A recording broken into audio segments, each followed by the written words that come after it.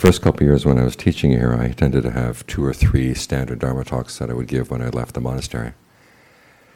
And I think it was about the 3rd year I was walking into the hall, and I realized I couldn't remember which of the 3 talks I'd given the year before.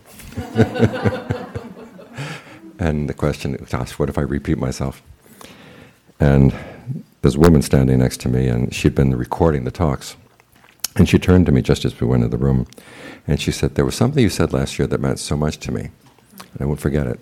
And then she said it, and I realized it was something I would never say. So I realized you're going to hear what you want to hear. It doesn't matter what I say tonight.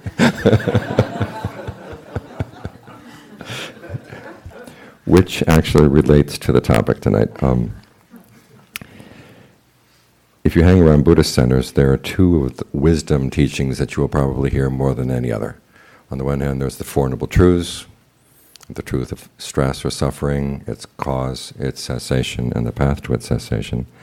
And on the other hand, there are the 3 characteristics, the characteristics of inconstancy or impermanence, stress, not self. And almost everything else you hear about Buddhist wisdom will tend to fall under one of those 2 frameworks. Dependent core rising comes under the Four Noble Truths. Emptiness, in its various meanings, can either come under the 3 characteristics or under the Four Noble Truths. The question is, of those two teachings, which one is the context for the other one? And if you ask most people, they will say the 3 characteristics, because the 3 characteristics are basically about reality, the way things really are, and Four Noble Truths are about a problem that we have within reality. Several years back, I was listening to a Dharma talk by a scholarly monk in Bangkok, and he was complaining. He was talking about a particular Burmese school that I equated right view with the 3 characteristics. And he said, that's not true, it's the Four Noble Truths. And when I was listening to the talk, I thought the point was fairly pedantic, that 3 characteristics and the Four Noble Truths are so interconnected. But the more I thought about it, the more I realized it really is an issue. Last year I was working on a book on the Eightfold Path, and in preparation for the book I read around other people's books on the Eightfold Path.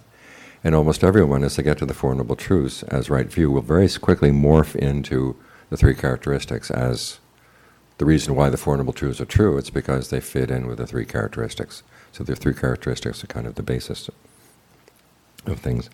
The thing is that it wasn't always that way.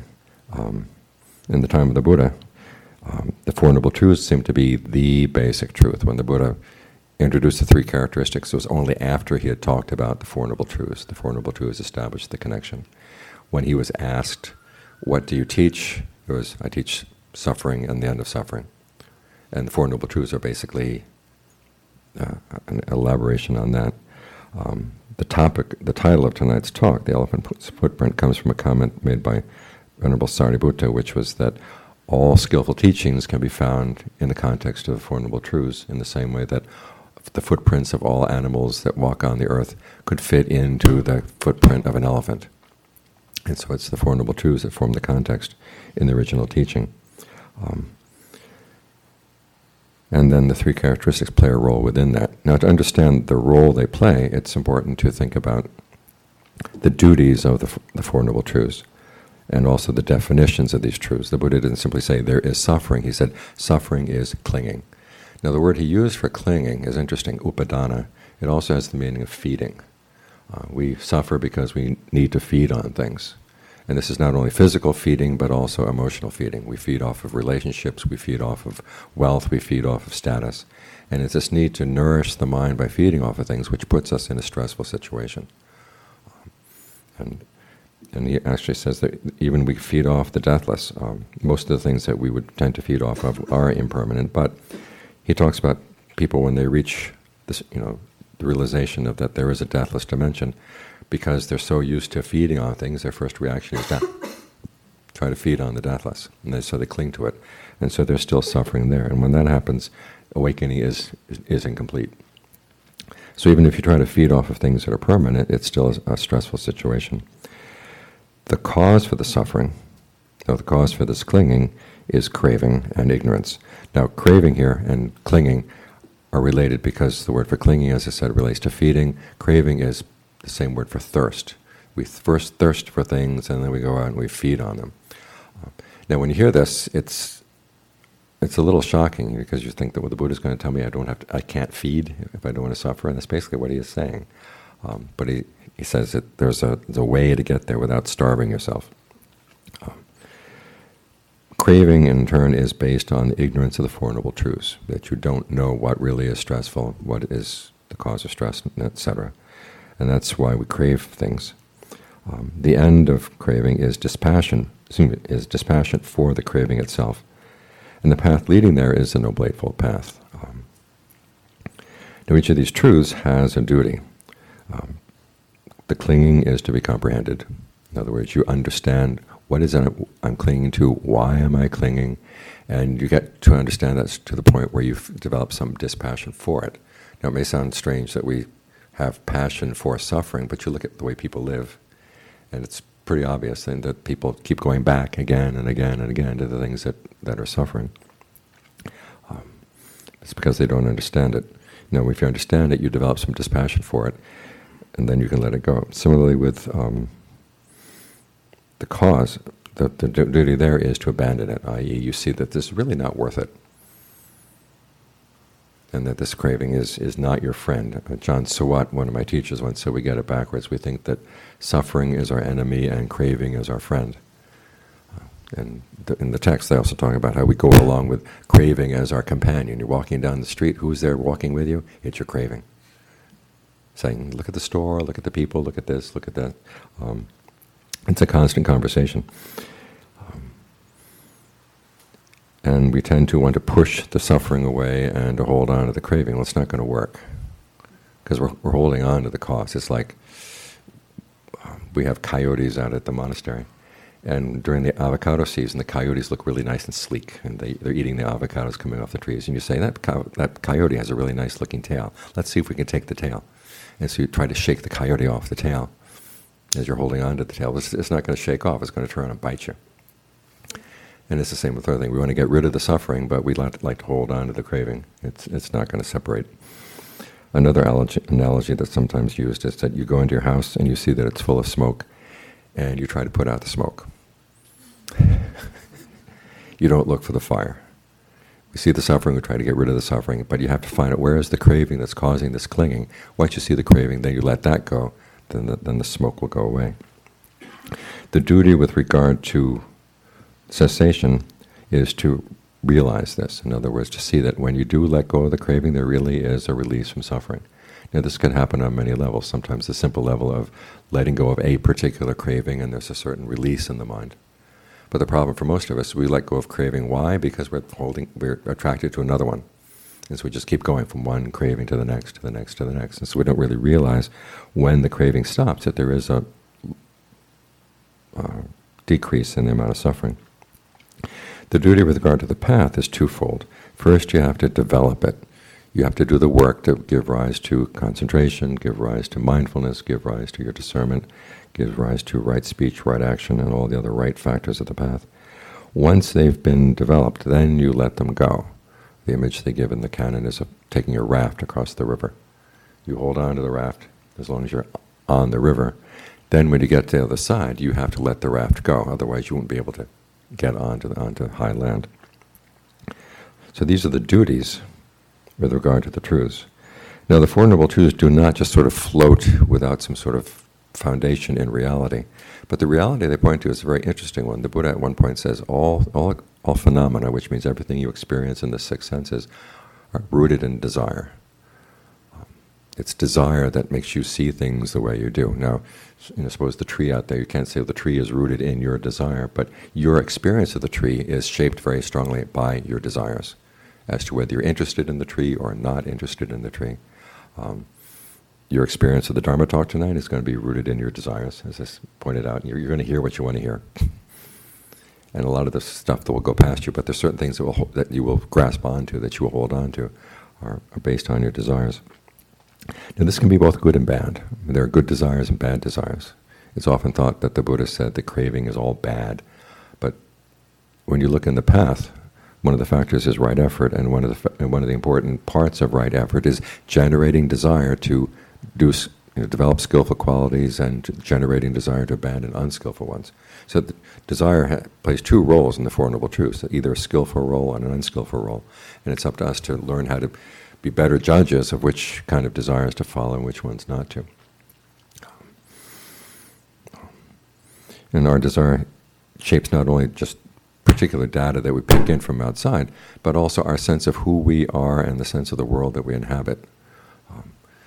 This relates to a concept that Buddha calls becoming, in which you take on a particular identity in a particular world of experience based on a desire. For instance, you're sitting here right now and you're thinking, after the talk tonight, I want a pizza. And all of a sudden, you become the person who wants the pizza. And you become the person who is able to find the pizza joint that's open at, 9 o'clock at night, which is probably not a problem in Cambridge, right? No, okay. It's a problem where I live. And the world out there is the world that is either going to help you find the pizza or the world that's going to get in the way. And things that are irrelevant to pizza do not exist in that particular world of your experience. Now, you're sitting here and you say, well, no, I don't want a pizza, I want something else. And the world's going to change, and you may change as well.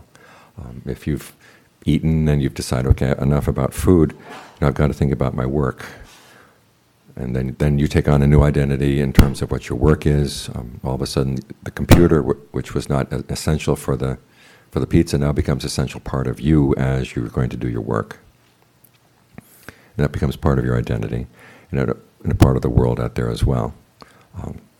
I have a friend who has a friend who's psychic, and she's found that her role over the many years has been people who have newly died appear to her, and she has to give them advice on what to let go of in order to move on. And she was saying that in the old days it used to be relationships that they had to let go of, or their house, or their car, or whatever. And she's finding more and more it's your iPad, and it's your iPod, and it's your iPhone, that people really, really attach to these things more than anything else, because it does become part of you. It's part of what you can use in order to get your desires. It becomes more and more indispensable. But you'll notice if you look at these becomings as you go through the day, they change quite a lot. Your identity changes as you go through the day. The world you live in, that you're inhabiting, that will change as you move from one desire to another one. And so the Four Noble Truths deal specifically with this issue. They say that it's the craving that leads to becoming that's the cause of suffering. And so he's saying, but at the same time, we have to create a state of becoming in the mind, i.e. right concentration, in order to put the mind in a position where it can understand the processes of becoming. So the desire that leads, say, to right concentration, right mindfulness, those are things you want to encourage, as opposed to the desires that would lead you away. Now you notice that in these duties for the Four Noble Truths that the cure in many cases is dispassion. You have to develop dispassion for suffering, dispassion for its cause. The Third Noble Truth itself is dispassion. With the path, as I said earlier, there's a twofold duty: to develop it and then to let go. So eventually you're going to have to develop dispassion for the path. But before you do that, you have to have passion to put in the time, put in the energy in order to put an end to suffering. Now, the three characteristics play a role in this context. In other words, they're there to help you develop dispassion. But it's important to understand two things. One is that the Buddha never called them three characteristics. You can do a computer search for three characteristics in the Pali Canon, and there's only one passage which talks about three characteristics, but it has nothing to do with these. What the Buddha does call these things of inconstancy, stress, not self, he calls them perceptions, i.e. they're labels that you apply to things. And you're free to apply them or not to apply them as you see as appropriate. To see that something that you're lacking, and they're there to encourage dispassion. So if you find that you're holding on to something that you see as unskillful, then you would say, okay, let's look and see to what extent this really is something I can hold on to long term. And if it's something that's going to leave me, maybe I better learn how to let go before it turns around and bites. And then the next step is, well, if holding on to it is difficult, maybe it's stressful, maybe it's not worth it. And then you see it's really not worth being calling it myself or mine. And that's what the not self teaching means. It's basically a value judgment. It's not worth it. The Buddha is not saying there is no self. That the third perception, the perception of not self, is not a metaphysical position. It's more a value judgment. And again, this is something we do all the time anyhow, switching between perceptions of self and not self based on a particular becoming. You can think back to when you were a little kid, you had a little sister. Someone down the street is beating up on your little sister. She is your little sister, right? You go down, you defend her. You come home, she takes your toy truck and starts playing with it. She is no longer your sister. She's the other. And we go through life identifying and disidentifying with different things all the time. And the Buddha is simply saying, try to be more skillful in how you do this. As you make your judgment, think about when you identify with something, why are you identifying, what are the consequences going to be? And then learn how to do it more skillfully based on that. One of our problems as human beings is we tend to be pretty bad judges of what's worth holding on to and what's not. There was a positive psychologist one time who was interviewing people about what made them happy. And they would give a list of things, and then he would arrange that he would call them up at various times of the day. And if they were engaging in this, any of these activities that they said made them happy, they'd say, "Are you happy?" They'd say, "Not particularly." And then and it happened again and again and again. He kept thinking, why is it that people have such bad judgment about what makes them happy? And then he stopped to think about himself. He likes to climb mountains. Now, if there's anything stupid, it's climbing a mountain to get to the top and then turning around and coming back down. And he reflected on himself. While he's climbing the mountain, he really is miserable. And then he gets back from climbing the mountain, and he can't wait till the next time he goes and climbs the mountain. So we're pretty bad judges. I mean, one major proof of this is Las Vegas. I go camping on the north rim of the Grand Canyon, and I have to go through Las Vegas to get there. And they have these signs on the side of the road, 93% payback rate. And you know what they're telling you, right? You give them $1, they'll give you 93 cents back. And yet still people go. We're pretty bad judges of what really is making us happy. So the Four Noble Truths are there to give you some guidance. So there are certain desires that will lead to the end of suffering. Other desires will lead to suffering. It's up to you to choose which ones you're going to follow. Now, in the context of these Four Noble Truths, the three perceptions are not categorical. Now, the term categorical means true across the board. The Buddha said there are only two teachings that he taught that were categorical. One is that skillful behavior should be developed, unskillful behavior should be abandoned. One. The second one is the Four Noble Truths and their duties. And the three characteristics, or the three perceptions, are things that he would say apply at the right time. There are a couple of cases in the canon where people misapply them. There was one particular case where a young monk was asked by a member of another religion, what is the result of action? And the young monk said, stress. And this person from the other religion said, I've talked to other Buddhist monks and they've never answered that way before. You better go back and check with the Buddha. So the young monk goes back, and the Buddha says, you fool. And another monk steps in and says, well, maybe he was thinking about the teaching that all feelings are stressful. And the Buddha says, another fool. When you're asked about karma, asked about action, you talk about the three types of feelings, the pleasant feelings that come from skillful actions, the unpleasant ones that come from unskillful actions. You don't go to the three perceptions. So that's a time when you don't apply that teaching. So it's the Four Noble Truths and their duties that provide the context for when you apply these three perceptions and when you don't. When you're working on the path, anything that would pull you away from virtue, anything that would pull you away from concentration or discernment, okay, those are the things that you apply these perceptions to. As for the practice of virtue, concentration, and discernment, as you're developing these things, you don't apply the three perceptions. You don't say, well, gee, concentration comes, concentration goes, okay, I've gained discernment, let's move on. It doesn't work that way. You've got to work on these things. Now, the problem is that over the course of time, as we move from the canon into the commentaries, things change. The first thing that changes is the three perceptions become three characteristics, i.e. they become the nature of reality. They become metaphysical teachings. All things are impermanent, all things are stressful. There is no self. That's how that particular perception morphed. Nothing has any essence. And therefore, these, because this is our description of reality, they become the context for the Four Noble Truths. Clinging now is not clinging in terms of feeding, and it doesn't matter what you're feeding on. Clinging causes suffering. It's no longer suffering itself. Clinging causes suffering because you are trying to cling to things that will not last. That's been changed. Ignorance is no longer ignorance of the Four Noble Truths, it's ignorance of the three characteristics. If you understand that things are impermanent, stressful, not self, then you will be okay, no suffering. And this in fact becomes the purpose of mindfulness practice, to see that things are changing all the time, you can't really cling to them, and so you just kind of let go.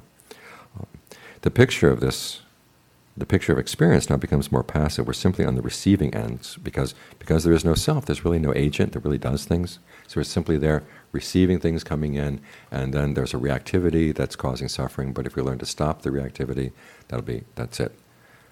The mind is much less active in shaping its experience in this picture. And it's this picture from the commentaries that now gets carried over into modern Buddhism. And some serious misunderstandings come about as a result. And again, these misunderstandings are both among people who call themselves Buddhist and also among people who simply have heard about Buddhism. The first misunderstanding is that there is no self, therefore there is no agent, and people suffer because they think they can resist change. Change is going to happen, and if you think you can resist it or move it in a particular direction, you're wrong, therefore you're going to suffer. So you just have to learn how to accept. The second misunderstanding is that to cling means to assume that things are permanent. If you hold on briefly, realizing impermanence, it doesn't count as clinging. And you often hear the example given of, see life as a dance. You're picking up one partner, and that partner sort of goes away while you pick up another partner. The music changes. You're sort of fluid in working with the change. And as long as you realize that things are going to be impermanent, you're not going to suffer. One of the images that's used for this is you're sitting on a beach watching the waves come in. Now, if you're foolish enough to try to stop the quote-unquote bad waves and to hold on to the quote-unquote good waves, you're going to suffer. But if you just sit there and watch the nature of waves is to come and to go and you'll be okay, then you're not going to suffer. That's the image they give. And then the third misunderstanding that comes in is that because things are always changing, there is no permanent, or there's no fixed standard of right and wrong. Right and wrong are going to change all the time, and all you have to do is just kind of put up with this. There's no recommendation for what you should do or what your own personal path might be. Everybody will have their own individual path. There's no judgment of right or wrong, even in right or wrong ways of interpreting the Dharma. All you have to do is accept change in all of its varieties, and you're going to be okay. The image that I think of when I hear this interpretation was a show I was watching a while back. I've been practicing my French, and I've been watching a French Buddhist show. They actually have a Buddhist show on French TV, And I was on it a year back.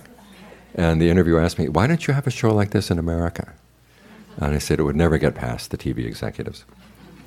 But there was this one French Buddhologist who was on there one time. He was explaining dependent co-arising, and the woman interviewer asking him, "Could you give me an example of what dependent co-arising means in daily life?" And he looked at her and he said, "It means that lovers have to accept the fact that their expression of their love is going to change from day to day." And the way he looked at her and the way she looked back at him was basically saying, you have to accept the fact that if we're lovers, I may have an affair, Which is a very French way of interpreting dependent co-arising. But there's no right, there's no wrong. You just got to accept the fact that my behavior is going to change over time and within the context of this relationship. So you ask yourself, what kind of views are these? One is they're very defeatist, in the sense that, okay, you just got to accept the fact that things are just going to be the way they are and you can't really change them, so just be okay. And that's very sort of defeatist and passive. Secondly, it's pretty irresponsible, basically not allowing you to play any role to change yourself in a way that would have a good effect either on yourself or on other people. And the third problem is it's not really realistic. You ask yourself, what are the things that we cling to most? I can think of two things right away: food and sex, right? Now, do we think food is permanent? Do we think sex is permanent? No. But we still cling. So to say that, okay, we know that things are impermanent, and if we hold on, it doesn't count as clinging, that's not the case. We're really, really clinging. And those dead people who cling to their iPads and their whatever, they know that they're impermanent, but they want to, they're still going to hold on anyhow. And what for me is the most important thing is that if you compare this interpretation with the Buddha's interpretation, the possibility of a true happiness just doesn't exist. You just got to learn how to desensitize yourself to the pain that comes when you are basically a serial clinger, moving from one clinging to the next, to the next, to the next. There's a lot of pain in that. And the Buddha's offering, he said, there is, with the Four Noble Truths, though, he said there is an end to suffering. There is a dimension that you can touch that doesn't change, that doesn't depend on conditions, that doesn't involve feeding at all. And that's the kind of happiness he's offering.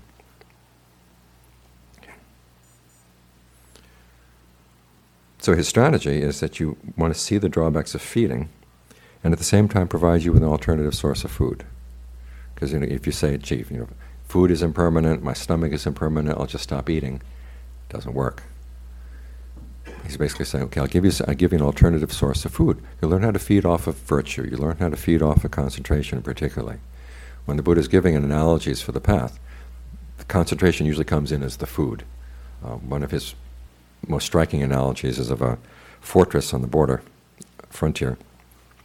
And you've got the fortress walls, which stand for discernment. In other words, the discernment that doesn't allow the enemy in, doesn't allow your defilements in. And the interesting feature of these walls is that they're plastered. So they have no place where you can grab on to climb over them. The fortress is surrounded by a moat, which is a sense of shame and compunction. It's got a foundation post, which is conviction. And it's got a gatekeeper at the gate, which is mindfulness.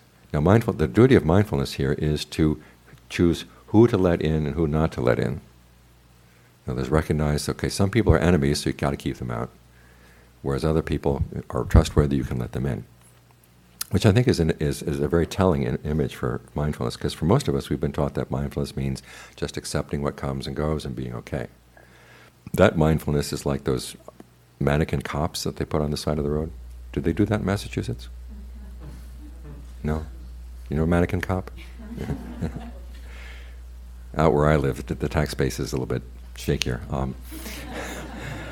And so when they don't have enough money for real cops, they will park a car on the side of the road and they will put a mannequin dressed as a policeman inside the car.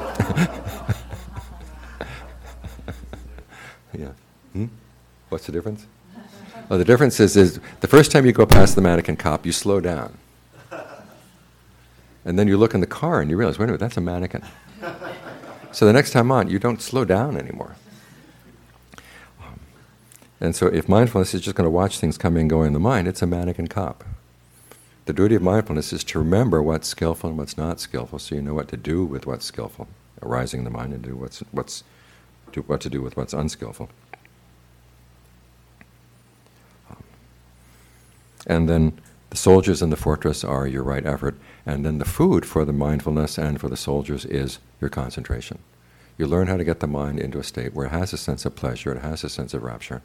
And you can feed on that, so that when you're tempted to fall for other pleasures, you say, well, I've got something better here that doesn't have those bad consequences. And you're going to cling to that, you're going to hold on to that, but you're clinging to something good. Remember the Buddha image of the raft going across the river. You've got to hold on to the raft. You can't get up on the raft and say, hey, look at me, I'm not holding on. You fall off. And one of the interesting things about this image of the raft, there are two things. Actually, there's several. One is that it does give a hope that you can get to firm ground based on your own efforts. There are things that you can do to change your situation. And the situation that you go for is something that's not going to change. You get there and you're safe. You think about being back on the beach with the waves. What if Hurricane Sandy comes in? The waves come up, you get washed out. Not, when we put quotation marks around waves, not all of them are just quotation marks. Some of them really are bad. You've got to get out of the waves. And the Buddha is giving you an opportunity that there is a safe place that's beyond the flood. Secondly, that you are in control. There are things that you can do to get to safety. And one of the paradoxes of this image, which I've very rarely seen explained, this river that you're flowing across, the Buddha says, is a flood. It's a flood of sensuality, which is your fascination with thinking about sensual objects, sensual plans. The flood of becoming, the flood of views, all the views that you might hold on to, and then the flood of ignorance. Because so you're trying to get over and beyond views that you might hold on to. But part of that path that takes you apart, that raft, stands for the Eightfold Path, which has right view. So there's certain views that you hold on to get you across other views, say views that would actually get in the way of your skillful behavior. One of the most harmful views that you might have is, well, my suffering serves a purpose, so therefore I should put up with it. The idea that the universe has a secret purpose that you're supposed to find out, and then you have to put up with your suffering in order to help that secret purpose. The Buddha doesn't encourage that. The view of the universe that he makes as part of right view is that the universe has no purpose, which may sound kind of scary, but it's actually liberating. You can choose, I don't have to suffer. And there's nothing out there that says I have to suffer for their purpose. So you hold on to this kind of view so that you can get across other, more unskillful views. So the Buddha is offering something that you can do. He's offering a type of view that eventually you will transcend. Because what is about right view that allows you to transcend it is that you're looking at all conditioned phenomena. The question is this something that should be held on to, or should not be held on to? And you're looking more particularly at, what am I doing? The problem is not things out there. The problem is how I relate to things. And so as you deal with unskillful views, then finally what's left is right view that you're holding on to. And you really, wait a minute, you look at the process of my holding on to this right view, and you get to the point where you don't need it anymore. Right view basically teaches you, let go of me. So that's how that's the usefulness of that particular kind of view. The Buddhist teaching here is also responsible. It gives you guidelines for what you should and shouldn't do. There's an interesting passage where the Buddha says, this is the duty of a teacher, is to give you a foundation for deciding what should be done and what shouldn't be done. If you're told that everything is determined by your past actions, or everything is random, or everything has been determined by Creator God, there's no basis for you to decide what should I do, what should I not do, because your actions don't have any consequences. You kind of give up on the idea of trying to judge what's a skillful action and what's not.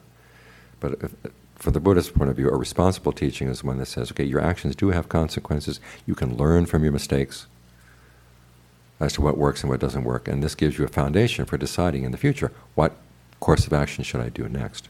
So he's taking seriously the responsibility, your responsibility as an agent. You have this power within you, and he's basically telling you, make good use of it. Take serious the fact that you are shaping your experience with your desires.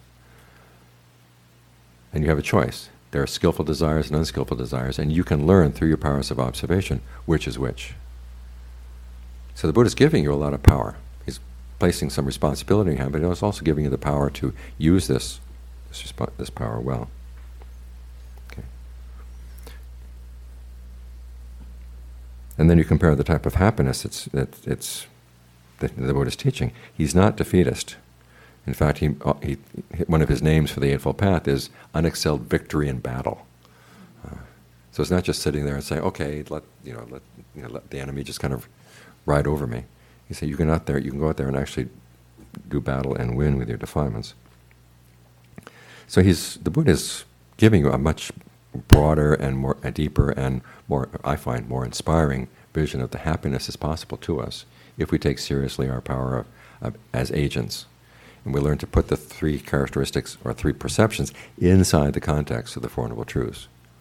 Rather than saying, well, everything is impermanent, stressful, not self, so let's just give up. He's saying, no, you've got these four truths, and if you follow the duties with regard to these truths, which he's not imposing on you, but you ask yourself, wouldn't I rather be done with suffering? And if so, this is what I've got to do. And so learn how to look at your desires and figure out which ones are leading you in the right direction and which ones are not. Learn to develop your powers of judgment by being more and more observant. So this seemingly pedantic point is that which is the context, the Four Noble Truths or the three characteristics, actually makes a big difference. And the question is, what do you want? The Buddha says that the ultimate happiness is available, and he's been teaching us swimming lessons for 2,600 years, and how to get across the river, get to the other side. The Dharma that's based on putting the three characteristics first is actually siding with the advertising industry. It says total unchanging happiness is impossible, so content yourself with sitting on the shore. We'll bring you drinks, we'll bring you umbrellas, but don't count on us when climate changes and the hurricanes hit. So the choice is yours. So that's my talk for tonight. Thank you for listening. To learn how you can support the teachers and Dharma Seed, please visit dharmaseed.org/donate.